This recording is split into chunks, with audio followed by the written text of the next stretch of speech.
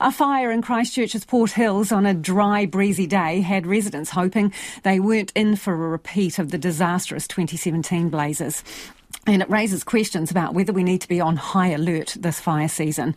At least 4 fire crews and 3 helicopters managed to contain today's blaze in just over an hour. But State Highway 76 between the city and Littleton closed to allow firefighters to carry out their work. The fire is now all but over, but earlier in the afternoon, several locals told our reporter Rachel Graham they were getting ready to move. And could you see much smoke when you came outside? Yeah, there was a bit coming over the hills, and you could smell it and see it. It was just kind of on those trees just there. Yeah. So just getting all the important things. So as a precaution, you're just making sure that you're ready in case? Just in case, yeah.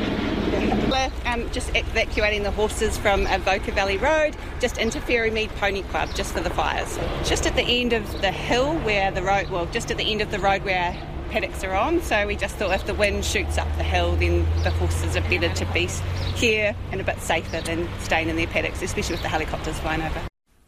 New Zealand is in for an El Niño summer. In the past, that's meant stronger or more frequent winds from the west, causing drier conditions. And Europe has already experienced record-breaking temperatures during its summer, coupled with devastating and deadly wildfires. Fire and Emergency Wildlife Manager Tim Mitchell joins us now. Kia ora, Tim. Is this an early start to the fire season? Yes, it is, and no, it's not. At the moment, we're seeing generally pretty low fire risk conditions across the country, although the Port Hills fire today reminds us that low risk doesn't mean no risk. But it's at the moment, like I say, it's generally not high risk across the country, although that is going to change as we get closer to Christmas and then very much into the New Year period. Yeah, tell us about your expectations for the summer. So certainly under those stronger westerly winds, warmer temperatures, lower rainfalls, particularly in the east coast of both islands, including Northland, Auckland, we are expecting higher than normal fire danger rate conditions this season. That's quite a change from the last couple of seasons where the conditions across the country have actually been pretty low. So certainly something to watch out for as we get close to that Christmas period. So Tim, are you preparing in any different way then? We normally prepare around this time of year for the coming season, but I guess while we're doing our preparations, probably the key thing is more around what the public are doing to prepare for the season. And that includes things like keeping grass vegetation management under control at the moment. Obviously, the conditions are really ripe for really good grass growth in many areas of the country, and it's that grass vegetation that's going to be really key for later on in the season. If that dries out, that becomes an area where fires can start and spread quite quickly in.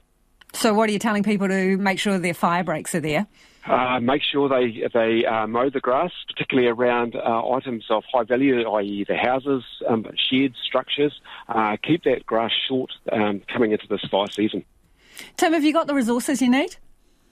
We have, both within the country but also with our partners, so Department of Conservation, forestry companies, New Zealand Defence Force, but we've also got international resources that we could call on should we need them this fire season.